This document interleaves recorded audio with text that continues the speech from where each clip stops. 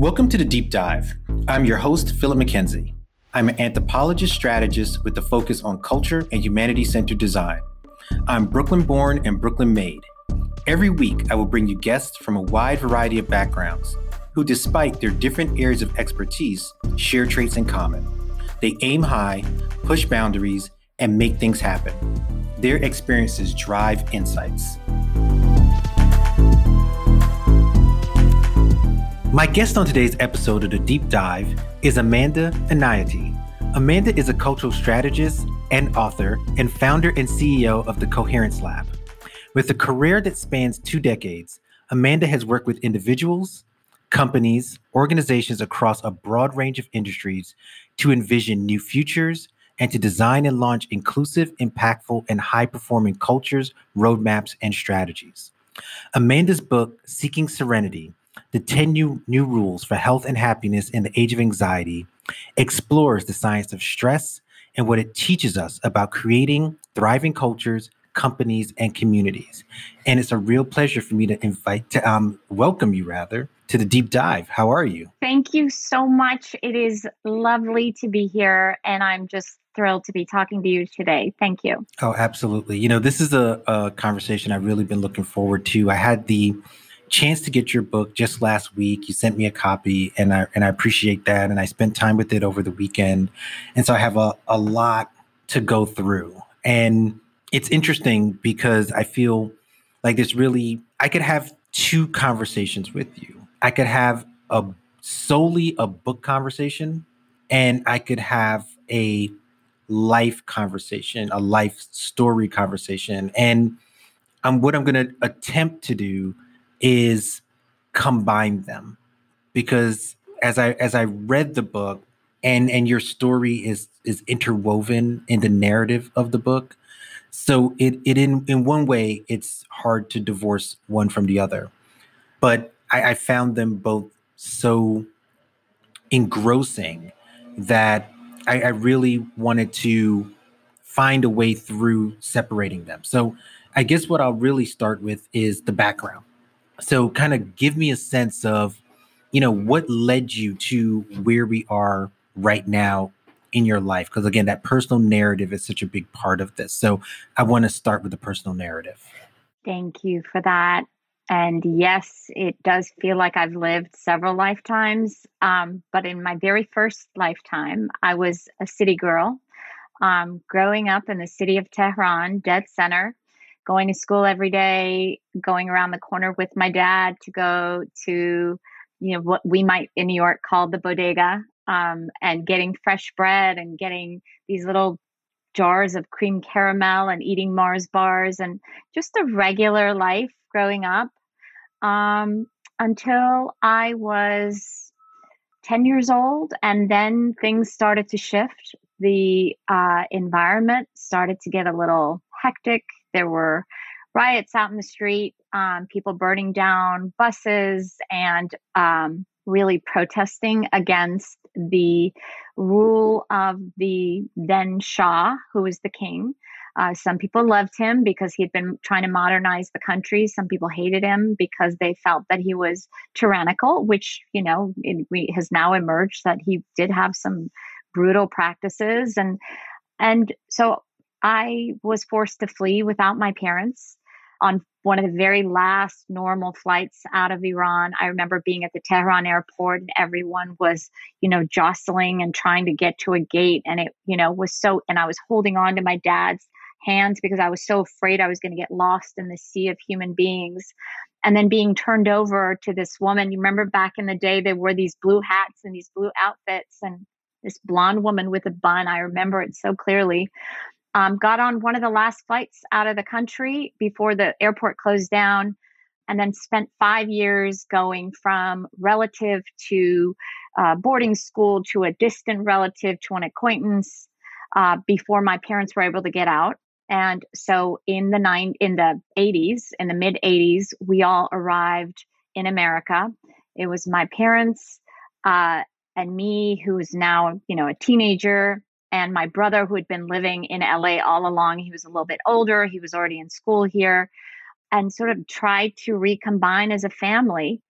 And thus began my journey here in America as someone who was not quite Iranian, not quite European, Western European, and not quite American. None of those, but all of those. And yeah, that's my that's my childhood in a snapshot. Yeah, but I think the reason why I said like we can spend so much time there is because I find like when we're telling our personal narratives, they're our own narrative, and so in a way we give them sort of like this sort of like, oh yeah, everybody did that, right? And in reality this story is quite remarkable, not because it has this Western fetishization of the immigrant story, but when I heard your story, what it really made me think about is how we make sense of ourselves relative to community, and how that community can be in some ways very disparate.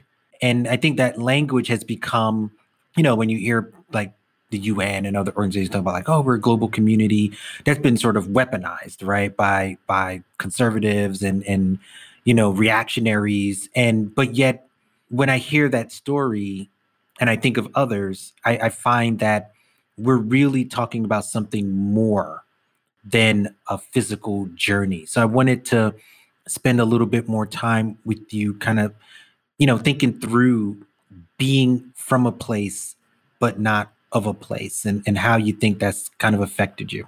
That is so brilliantly put and astute. And of course, you are an anthropologist and a cultural anthropologist. So you probably see it on a whole other level. I never really had the language and never certainly wasn't able to describe it as beautifully as you did. I once heard the author Colin McCann refer to himself as a global mutt. And, of course, I also have heard this language of people who are global citizens being derided. Now, it's not now, you talk about globalism and people look at you. It's the same way that a lot of language has been muddied so that we're so confused as to what it actually means. And, that comes up against a lot of the emerging research and certainly what's been a big part of my work, both with individuals as a writer and with corporations, but also, as myself in my own path, this idea of belonging and how it's so central to your sense of healing and well-being and how you even move in this world. You just talked about the stories that we tell ourselves. And sometimes those stories are a lot more complicated. It's really wonderful to be able to fit into a narrative that is clean because you have your stories handed down to you from generation to generation. There are some of us in this world that don't really fit into those narratives. Sometimes I have these good narratives in my head and sometimes, not so great ones. I mean, there's a lot of loneliness and a lot of this other writer calls onlyness, being the only person who has walked that journey. And it can be quite a struggle. But yes, I did have to, in my life, begin to look around to see things that were not exactly me, but were sort of me, and kind of looked like me and sometimes moved in the world like me, and then hold on to those narratives in way, for sometimes for dear life, right? And I really do hope eventually that we move to a place where we begin to see the through lines and the commonalities, and that we begin to expand our definitions of family and community. We're in a very interesting time right now. It's really hard to do that because we, for legitimate reasons or for not so legitimate reasons, are hunkering down in our senses of identity. So it's really hard to be someone who traverses, who crosses a bunch of boundaries and has in order to have family, in order to have belonging, because I'm often told, this is not your place. This is not your place. Remember that children's book, Are You My Mama? Have you ever heard that? This bird goes around, loses her family and then goes around and asks all kinds of things. Are you my mama? Are you my mama? So I feel like my whole life, or most of my life, has been this place of trying to find my community and my place in the world, and with, varying degrees of success. And, so much of this is very much a journey that doesn't really end. And identity, again, I mean, you so presciently brought that to the surface. We wrestle with the idea of identity. And, the United States in particular, I think wrestles with that more than most than most places. But yet we're all here trying to make sense of it. And so I want to spend a little bit of time on the identity question, because one of the things that came up when we had like a kind of a short introductory call, in the lead up to recording this, was you spending time at Howard, for example. And I went to Howard as an undergrad, and I believe you went there for law school, correct? So, but you talked, very, I'll use the word emotionally. Maybe you'll have a different word for it, but you talked quite a bit about why you chose to go to Howard and what you found when you were there. And it really struck me, because at the core of that were the things we've been talking about so far, like community and identity. So I want to use this as a chance to kind of interject the Howard piece of the story as it pertains to those two things. The happiest years of my life were at Howard University. And it's weird to say that about a place, right? I mean, I've lived a life and have done some pretty remarkable things. I have two beautiful children.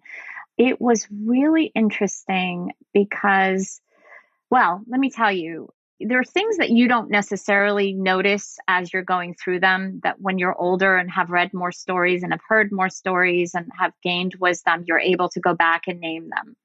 One of the things that I now realize is how much I had been othered, right? That word othered, even going back to my earliest days as a child, because in Iran, a country that is pretty diverse and where people look pretty diverse, I happen to be a browner Iranian. And now looking back at the earliest things that people used to say to me, of a reflection of my outer appearance, of my perceived beauty, of the way it all made reference to the fact that I had browner skin, that I, had wavier hair, than I guess what was then inculcated even in Iran, as what was the standard of beauty. And I look back at that and I realize, and my daughter, who's was born in America, who is half Mexican American and half Iranian, she really observes to me now. She has the language at 16. How whenever I meet Iranians, they say, "Oh, you don't look Iranian." And so even in that sense of some place where I was born, where I was there as a child, where I, probably fall well within the spectrum of what Iranians look like, had been, in a sense, made to feel like I was different, like I didn't belong, like maybe the comments weren't so kind always about my skin and my brownness. And so I was in Europe where no one looked like me, right? For 5 years, I went from Holland to France to England to Scotland to Germany. Very few people back then, the pretty homogeneous culture. And then came to America, where I was like, I don't know who I am. I don't know where I'm from. I don't even know what my culture is supposed to be like. And so trying to understand as a teenager, well, who am I, right? That's when you're trying to understand. Do I look like this person? Do I look like that person? And at that point, when I was in LA for those first few years, I was told on a regular basis how ugly I was. I'm telling you, as a child, I heard you are ugly, like maybe a good once a week at least, right? As a teenager here in America. So I was trying to understand, well, who am I? What do I look like? And I would watch TV. And back then there were no Latinas, there were no Puerto Ricans, there were no Dominicans. I would see African American women. And back then, I would look at objectively at the images of African American women on television, rarely in magazines, but sometimes, and on billboards. And I would think to myself, well, that person is my skin tone. That person kind of has hair like me. That person is beautiful. I must also have the capacity to be beautiful. And this is why representation in all of our media is so important. Because if I had just waited, I mean, this was a few decades ago.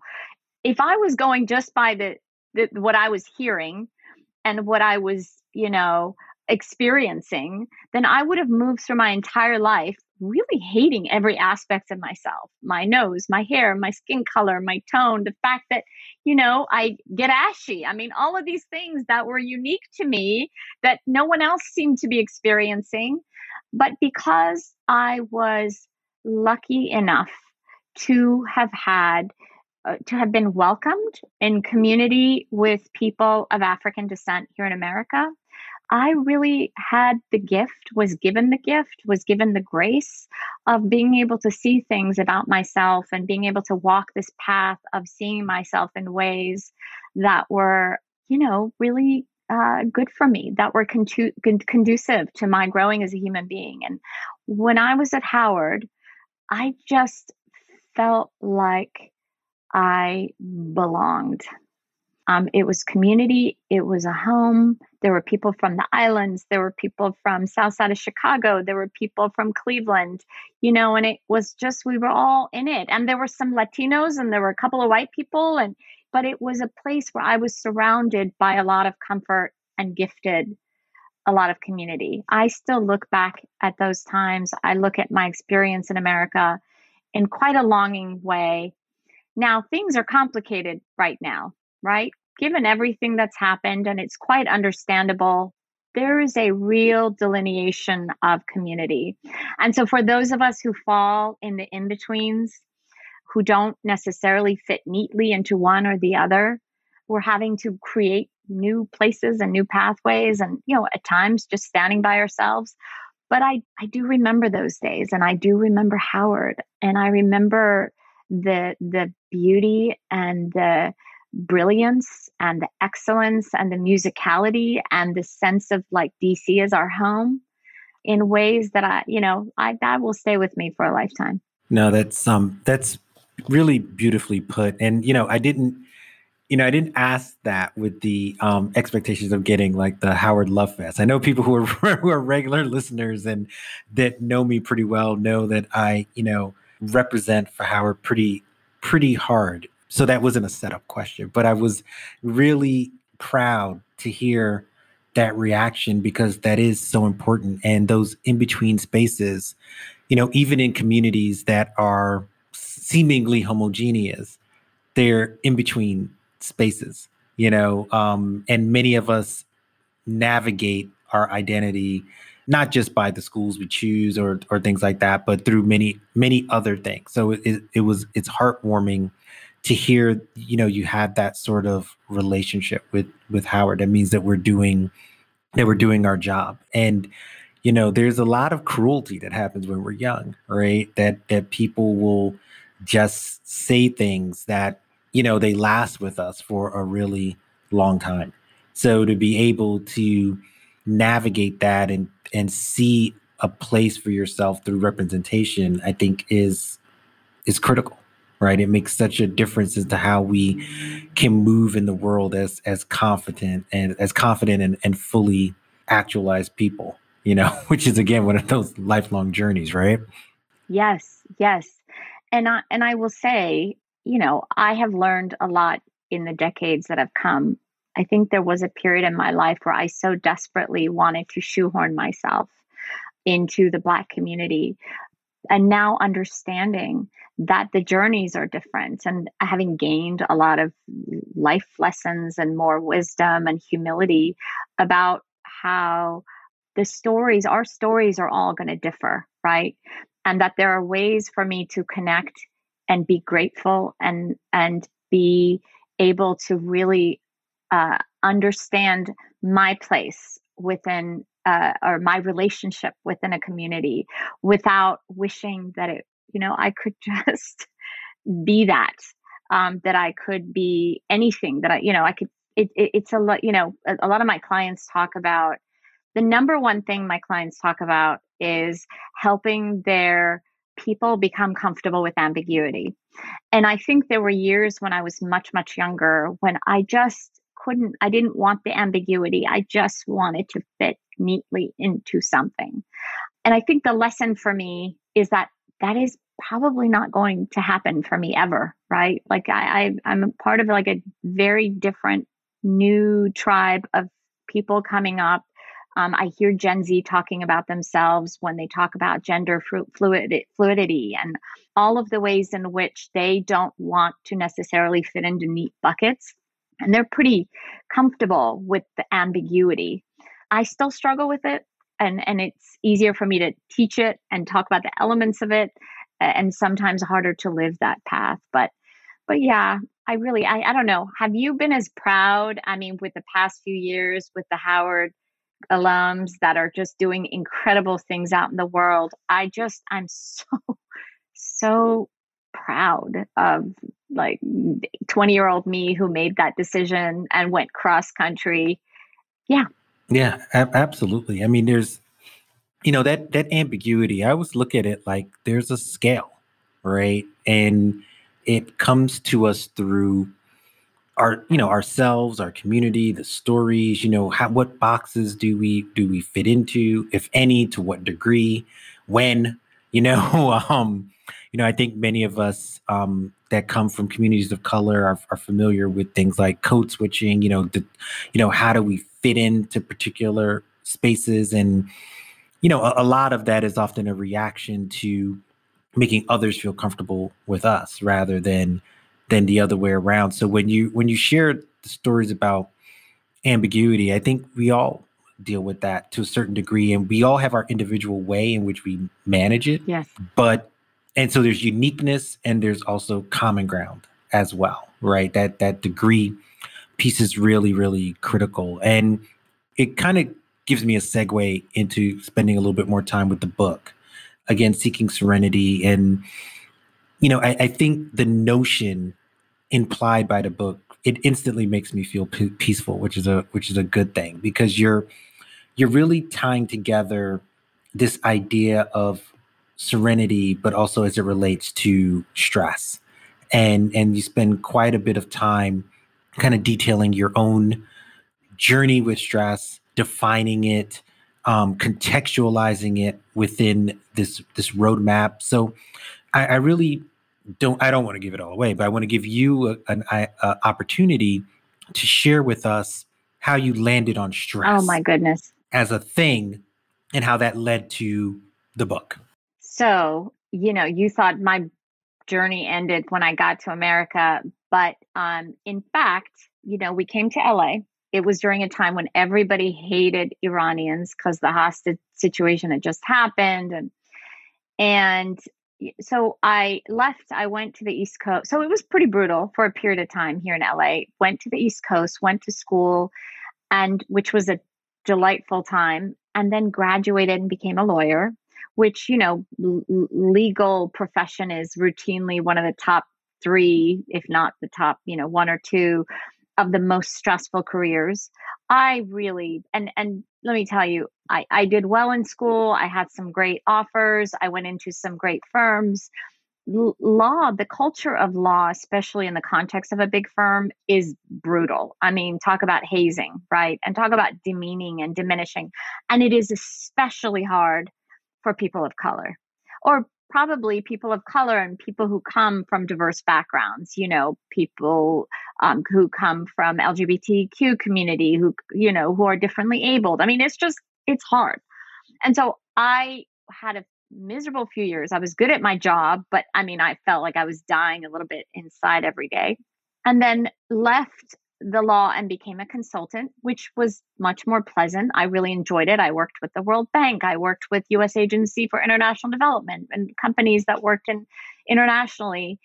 And then, I was living in New York, just having this sense of doom, an impending sense of something about to happen. On the 10th of September 2001, I was actually in a therapist's office saying, I have a lot of anxiety. I don't know why. Can you help me? And I had a prescription. And from this doctor, I was like, okay, I'm going to be great. I'm going to be fine. And then I never actually filled that prescription. The very next day, the towers fell. And the towers reminded me in a real visceral way, because I remember the burning and the smoke. And it took me back to this PTSD that I'd never processed, but probably held in my body someplace, and in my heart, certainly, and my mind, of Iran when things were burning down and the buses were being turned over. And then I fell into a funk for a period of time coming out of 9/11. And then my husband and I was married sometime in between, moved to the West Coast. We were in the Bay Area. We had just arrived 6 years to the day of not to the month of 9/11. I was diagnosed with late stage breast cancer that had been masked because it was growing in sheets. I have no family history. I was young. I mean, I had two babies. There was no reason for me to have ever expected. And when we asked the doctor, where would this have come from? Of course, they always say we don't know, because, correlation isn't causation. You don't ever really know with cancer. But they did say it has probably been there for the past 6 years, right? So working backwards and then remembering and connecting the dots of how many people in our neighborhoods downtown had brain cancers and lung cancers. And I think Robin Roberts lived around there, and I think she went through some type of cancer. I mean, it was just a lot. We knew the toll of 9/11. We lived it that day and those months, and then we lived it for another decade after. So it was the first time out of everything, out of all the crap that had happened to me in my life, where I thought, oh my God, I'm not going to make it out of this one, because the prognosis was so horrifying. And there's this exercise they have you do where they're like, imagine you're at you're hovering over your funeral, and what are people saying about you, and what are you most proud of? And I was in some ways doing that exercise with the timeline they gave me of possible survival. I mean, it was horrifying. It was just, I felt like even with everything that I was going to do, I wasn't going to have a shot. And what exacerbated that, of course, was I had a 1-year-old and a 2-year-old, right? I mean, I'm going to die now after a lifetime of all this crap I went through, and I'm going to leave these two kids behind. And I remember, it's the dark night of the soul, having some real nights where I was like, oh my God, what am I going to do? Not being able to sleep, lost, 25 pounds in a week and a half, and just doing a lot of research and looking for stories of people, survival stories, because I knew even with chemo, high dose chemo, radiation, and surgery, they didn't expect me to be alive at 5 years, and they thought I would have a recurrence at a year, almost definitely by 2 years. And I began to find and collect these stories, going back to this idea of people's stories of survival in the worst, given the worst odds. And there was one thing that I hadn't done that I had always wanted to do, which was write. I'd never given myself permission to write. I was too afraid. And I'd always given myself excuses as to why I couldn't. So I began to write, nothing fancy. I opened a WordPress account, and I just, on day one, I said, I am writing this for survival. I'm writing this just for there to be some kind of narrative, and I'm going to write every day for 365 days. So it's really interesting, because when you put your intention on something and you show up for it every day, even if you have the tiniest amount of power, that power begins to grow. Whatever you pay attention to, it begins to expand. Maybe a couple months in, I could tell people were reading. There were some editors. There were, a couple of agents at 5 months in, people who were arriving and sort of witnessing the storytelling day after day. So a series of those stories ran. They were brought to the attention of an editor at CNN Health. She ran them for Breast Cancer Month. Breast Cancer Awareness Month. And then they did well, and that opened the door to other types of columns. And eventually, she asked me to write a regular column on stress, which is how I arrived at the story of collecting sort of the science of stress, the history of stress, that all of our various narratives about all the aspects of life that overwhelm us. And that is why I started writing about stress. I mean, like I said, I could have spent an entire episode just on the personal stuff beyond the book, because when I hear that story and the connection to 9/11, which I think is such a milestone moment for many of us, not solely those who are New Yorkers, but or at least were in New York at the time, but really it's one of the defining moments of our country's, recent history at the very least. And while sparing like my own personal 9/11 story, what I'm really struck by is facing all of that and turning it into not just a healthy life, but also a manifestation of work, meaning something was really created out of these moments, not just a physical book, but a practice, my language, like a different trajectory than the one that had been there before. So, how do you like take stock of all of that? Because hearing it's quite remarkable. So I'm curious what your thoughts about how you feel about all of this as you look back on it, and then I want to get more into stress and how it manifests and those kind of things. Yes. And by the way, all I keep thinking about is that I'm dying to hear your story. So I'm going to talk you into letting me interview you sometime because you sound like you have a rich, rich history yourself. So I forget his name, but I met the gentleman who had been a child soldier and came to the US years later. Gosh, I can't believe I can't remember his name. He was delightful. Of course, this was a decade ago. In my defense. And one of the things we bonded over, we met at this conference and I saw him downtown. He was drinking his coffee and we started chatting and and I told him a little bit about my story and I had heard his in a talk he gave. He was brilliant. And my heart, his story is just heartrending.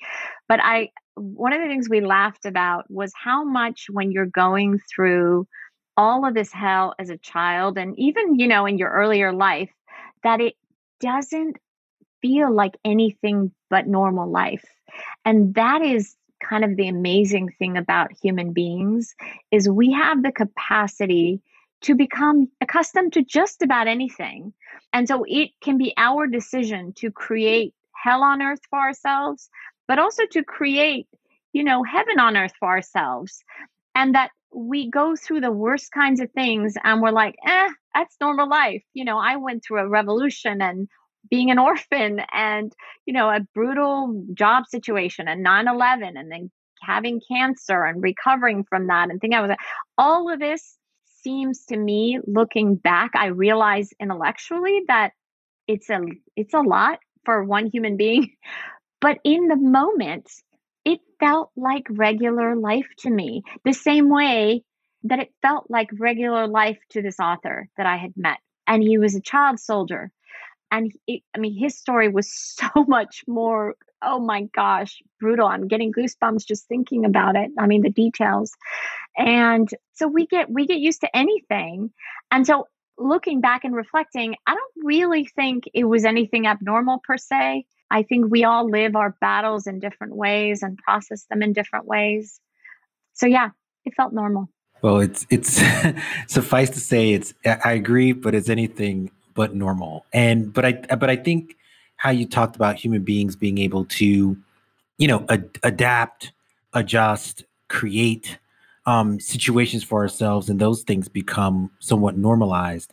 I think stress is one of those things. And when I was reading the book, you had a portion where you talked about I think it was an author from the 40s that had named it like the age of anxiety or something. And now we see a lot of stories about our technology, how it stresses us, and the nature of our work. Obviously we're in pandemic with COVID. Like we have all of these incredible stressors in our lives. And I think they can seem quite normal, but we have to navigate a way to maybe change that normal. I think about I don't think you expressly talked about this in the book, but like things like hustle culture is sort of one of those things where we applaud and congratulate ourselves about how hard we can work. Yes. Right. So, and that becomes normal to a certain extent. Maybe it's changing now, but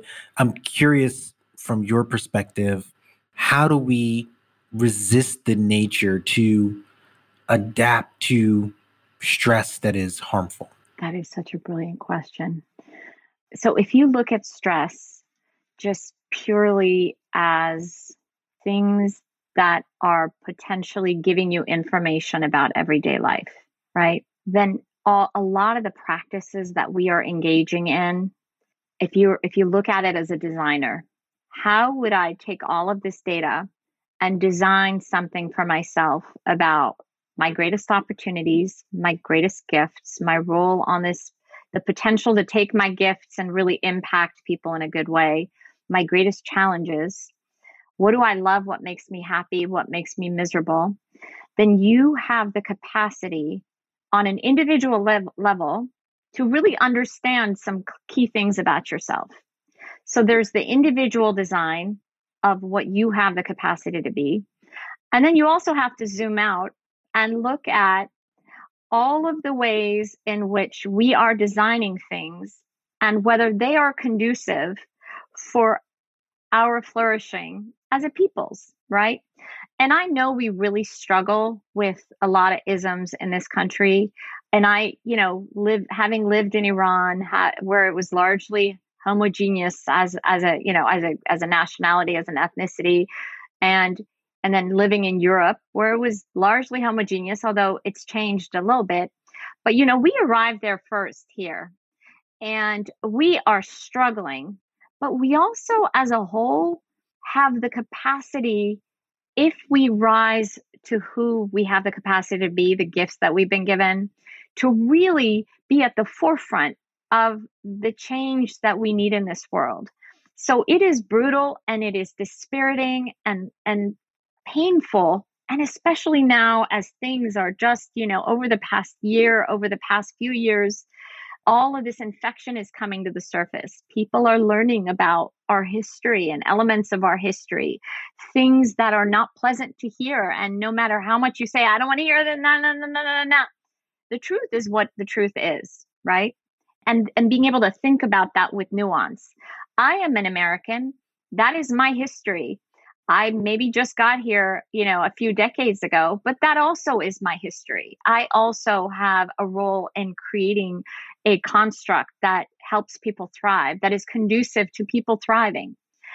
And the funny thing is, people make this calculated decision, right? Like insurance companies, they make this calculated decision that if they say no enough times, there will be a percentage of the people who are just going to go away and don't ask for their money. And so their profits are often built. That is built into their strategy for how they deal with people. Somehow, a group of us have calculated that they're going to wring every last bit of benefit out of a situation that takes, a scale and puts a foot on one side of the scale. And then, you have the people who are benefiting from this foot being on this side of the scale. And people are calculating that they can, through whatever means, keep that going as long as possible. Now, and, claiming, I don't understand it. I don't know. This is not my history. I didn't do this. This didn't happen. I didn't do it. I'm not, but not understanding and not thinking with nuance, right? Because we think in just these black and white shades of I'm over here or I'm over here, but there's a lot happening here in the middle.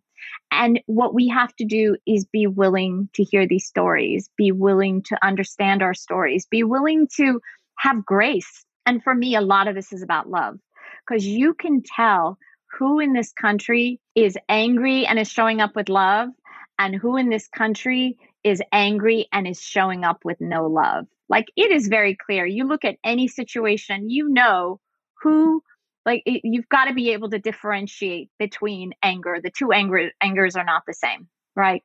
There's a difference between, um, you know, I am angry because, because I don't feel like things are going my way, and I am angry because I need you to get your foot off my neck. I mean, those are two very different types of anger, and we have to be able to think in that kind of nuance, and we have to be able to listen with that kind of nuance, and ultimately, truly, we have to be able to show up with love. I can tell you who loves and who doesn't love. I can tell you who's motivated by selfishness and who's motivated by just a need to have equity and justice and balance, right? And I know, as calculated as people have gotten about, I'm going to try to keep this going as long as possible, that that is not a sustainable game. That stress is all about sustainability on an individual level and on a systemic level. If what you are doing is not sustainable for the whole, then at some point the game is going to be up. And so it behooves us to show up with a curious mind, with a mind full of love, trying to understand and trying to design better, both systemically for the whole and for the individual. So that's kind of how I'm beginning to understand stress over the past few years, seeing all aspects of the science of stress, and the history of stress, the all of these different elements of the way we show up to stress, because we cannot run it. It is not sustainable. So it behooves us to stop and have the courage to say, okay, what is all of this telling me about what our world needs to look like? And what's really striking about this, and you make that distinction between anger and different types of anger, because we do have a tendency, I think, as a society and a culture, particularly here in the US, I think, to flatten things. So there's always like a both sidism that happens where we equate one set of circumstances, maybe manifested as anger, maybe as not as the same as another side. And when you're talking about that stress, that oftentimes these systems, even the ones that seem as if they benefit the majority population, if one thinks about a system like white supremacy, one would say like, oh, well, that definitely benefits white people, right? But just by the nature of the name. But yet, I feel like, yes, it advantaged some, but it hurts more, right? Because you're living in this false ideal that then you're trapped by this, right? And in the same way with misogyny and patriarchy, like they do the same thing. Like I think that's why men are dying like flies, right? Like they're trying to like live up to these crazy stress-inducing false notions of what being a man is, right? And then they keel over or they kill themselves, or as I remarked, I might have said this in another show, so I apologize if I did. I might have just been a regular conversation that, way before the outcome of 2016, I'd read an article about white males had the highest rate of suicide, like white males over 40. Yeah. And that's when I knew that Trump was likely going to win, right? Like he spoke to that angry demographic that would rather kill themselves than change Yes. or adapt. Yes. Right. So, I'm keeping an eye on the time, but I want to, what do you think about these systems that are self-perpetuating, but they seem to harm everyone to a certain degree, some more than others by their nature, but they are part of this stress, this anxiety that is woven throughout the narrative of the book? I think these systems are doomed to fail. The question for me is, I have an incredibly optimistic view of the future, and especially for America. I think we have the capacity to lead at the forefront with moral authority. I don't know whether it's in my lifetime. I hope so, given some of the things that have been happening and the ways that the greater the agitation of the energetic agitation that there seems to be. I think we are moving towards resolutions. And, as Dr. King said, the arc of the moral universe is long, but it does bend toward justice. So I think that either way, there's going to be resolution. I don't know whether we will choose to resolve it in a way that brings us less pain versus more pain. It's also said that it's really hard to get a man to see something when his livelihood depends on him not seeing it. And so as long as people aren't able to envision alternate realities, one in which we can all show up at the table with all of our genius, where these false myths are not perpetuated, saying that some of us are, gifted, where really the reality is that many more of us are gifted and have the capacity to drive our world that much faster. I don't know what that looks like, but I am bullish on the future and incredibly optimistic about the future of America. No, I think that's a great summation. I talk a lot about viable futures in the plural, and how do we manifest those things, because there's not just one way of having and creating an inclusive future. There's many things that we have to use imagination for, because this current way isn't necessarily the way, right? So we can't tinker on the margins. We have to wholesale change as much as possible. And it feels that when I was reading the book and you talk about telling ourselves different stories, and I think I have my notes here, building like a new cultural narrative as it relates to stress. How does that play a role in that kind of outsized future optimism that you just described? So I think that right now, given how, I want to, so things in the time since I even wrote that book and since I even researched that book, as much as everyone felt so overwhelmed, it is that much louder and noisier and more fraught in the world. And so even as we show up connected to purpose, connected to our big whys, and trying to move our cultural narrative forward, right, in a way that serves us all, I also feel that one of the things that we're responsible for on a day-to-day basis is to create grace for ourselves, is to have an understanding that we are deserving of peace and silence and beauty. And, I love to go to all of these really, really beautiful places around the world, because I feel like we are all entitled, not just the people who can afford to go to these gorgeous, gorgeous places, that we are all deserving of that. That is our birthright as human beings on this planet. And so I think as we begin to create a cultural narrative for ourselves individually, as a whole, we have to work to do on what it all looks like for all of us as a group, as brethren, as family, regardless of our backgrounds. As individuals, we have a duty to have this understanding, this cultural narrative that plays out in the everyday, in the moment to moment, that our life isn't meant to be fraught and go from high stress to high stress to high stress on a daily basis, the grind that you spoke about so beautifully earlier, that it is not, that we are deserving of pockets of joy, the pockets of peace, of tastes of something delicious, of a smell of a beautiful flower, of clean air and beautiful skies and fresh foods, and all of these things that we are deserving of. And so as we begin to create our individual narratives for ourselves, there's a big cultural narrative. And as we begin to think about what ours look like, I really urge us to think about, what makes you happy? How do you design that into your everyday?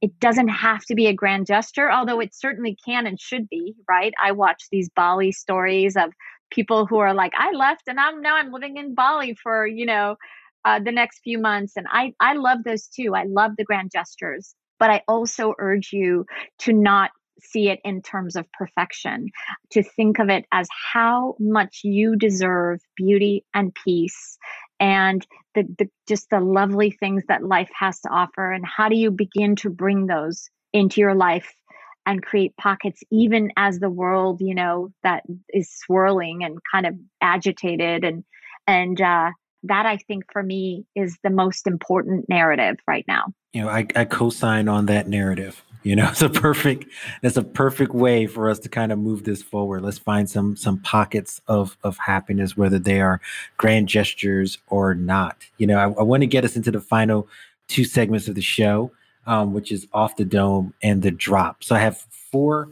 kind of rapid fire questions for you here. And they're just meant to be fun. There's no right or wrong answer. So the first one is, if you had to design your superhero costume, what would it look like? My superhero costume. Oh my goodness. I mean, look, I'm a Star Trek, fan through and through from my earliest days back in the day in Iran where it was dubbed in Farsi. So I might have to be a captain on the Starship Enterprise, and that might be my superhero costume. That's a pretty good costume. I'm a big Trekkie myself, and I always love one of my favorite. It's not even the uniform, but it's an addition to the uniform. Is Picard's jacket that he wears on top of the I uniform. love that. That's like Me too. as a personal favorite of mine. I'm like, what is that? Velvet? It's an awesome way to like put the whole thing together. It's a cool addition to Picard was just the best. Yes. Yes. But that'll be a whole nother show if we get down into a Star Trek rabbit hole. So I'm going to resist the urge, and I'm going to go to question number two. Would you rather win a gold medal or be an astronaut? Oh, I would rather be an astronaut. My whole entire life, I've dreamed of being out in space and watched. I mean, I just love every bit of science fiction. I give it wide pass. So I would definitely want to be an astronaut. What is your first memory of speaking in front of a group?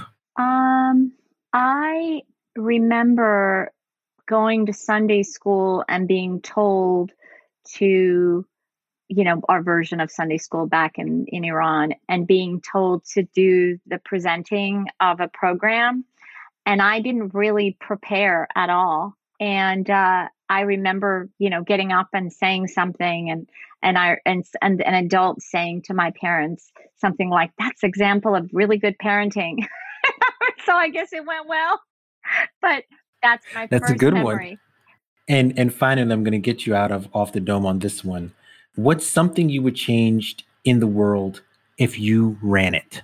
I think everything would change tomorrow if we understood that love is the magnetic force that brings all of the universe together, whether you're talking about physically, whether you're talking about energetically in ways that you can't perceive.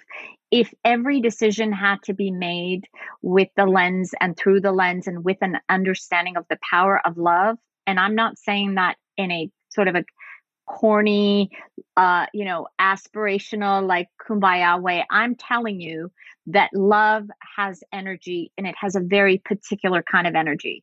And if you were forced and taught, and everyone had to make every decision first through the lens of love, everything would happen, everything would change within an hour.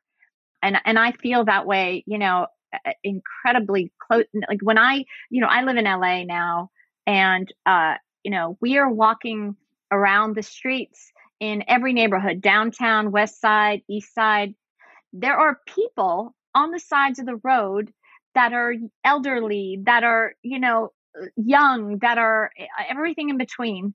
And and I don't understand how we can just walk by and pretend like I don't even understand that. I mean, I know that I don't know what to do, and I'm trying in little drops in the ocean kind of way to do, but I don't think we would stand it for a minute, for a moment, if we looked at homelessness and racism and misogyny and homophobia and all of these things. If we looked at the world through the eyes of love, everything would change. Our politics, our families, our schools, everything would change.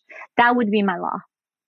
I agree with that. I did a talk for a conference I used to organize, influencer conference years ago, and one of our panels was called "Love as Public Policy." So I'm a big believer in what you just shared with us. So Yes. we're all on team love together. So I'm going to get to the drop. It's the final segment of the show. I have a drop. I know you have a drop. You might have 1.5, maybe if you mentioned Star Trek, but nonetheless, do you want to go first with your drop, or do you want me to go first? I would love to hear your drop. Every time you speak, I'm like, I need to sit down with this gentleman. So I would love I would love to hear yours. Okay, well, I'll go. My drop is actually a movie that I just watched in bits and pieces over the course of the weekend and completed it last night. And I've seen it before, but I rewatched it. And here in the US, it's on HBO Max. It may not even be available internationally. And I know a lot of people listen to the show globally, but nonetheless, it's called Something the Lord Made, and it's a HBO film. HBO has actually a pretty good studio, and they used to do a lot of movies. They do fewer now, but nonetheless, it's the story about a guy named Vivian Thomas and his kind of really earth-shattering, life-changing type of research. And I won't give the story away, but it's really touching, and it really talks about the capacity for people to overcome obstacles and share their gifts with the world, even when that world is trying to deny them the opportunity to share their gift in the fully realized way. So the movie is called Something the Lord Made, and I highly recommend it. And that's my drop. I love that. And I just put it on my list. And I have a couple.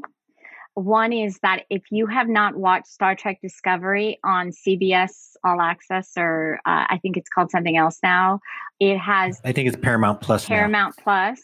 It has a captain named Michael Burnham, Sonequa Martin Green, who is just, I'm gonna super fangirl her if I ever see her in person. I hope I get to meet her. Is one of my favorite characters of recent memory. I love that show. I love it so much. I watched it once, then I watched it with one of my kids, and then the other kid. It's my happy place. So definitely watch Star Trek Discovery. And then my other one is just, as we talk about this idea of people having the capacity to take up their entirety of the space that they've been given, right? To be able to live up to their dreams and live up to their capacity. There is a poem that I think about all the time. It's a poem by Langston Hughes called Harlem, and it's very short. Can I read it, or should I let people go see it, read it themselves? Well, we're going to give it to people in the show notes. Okay, and perfect. let them read it themselves. Go and read Harlem by Langston Hughes. It is so powerful and so relevant to our lives today and why we're doing what we're doing. I'm familiar with the works. I know that's a beautiful addition to folks, and I do urge them to read the poem. It will be in the show notes so they can kind of click on it likely. But Amanda, this has been an amazing conversation. I appreciate your work. I appreciate you being on the deep dive, and thanks so much for joining me. I appreciate you so much, and you just bring so much brilliance out in the world, and it is an honor. Thank you. Oh, thank you.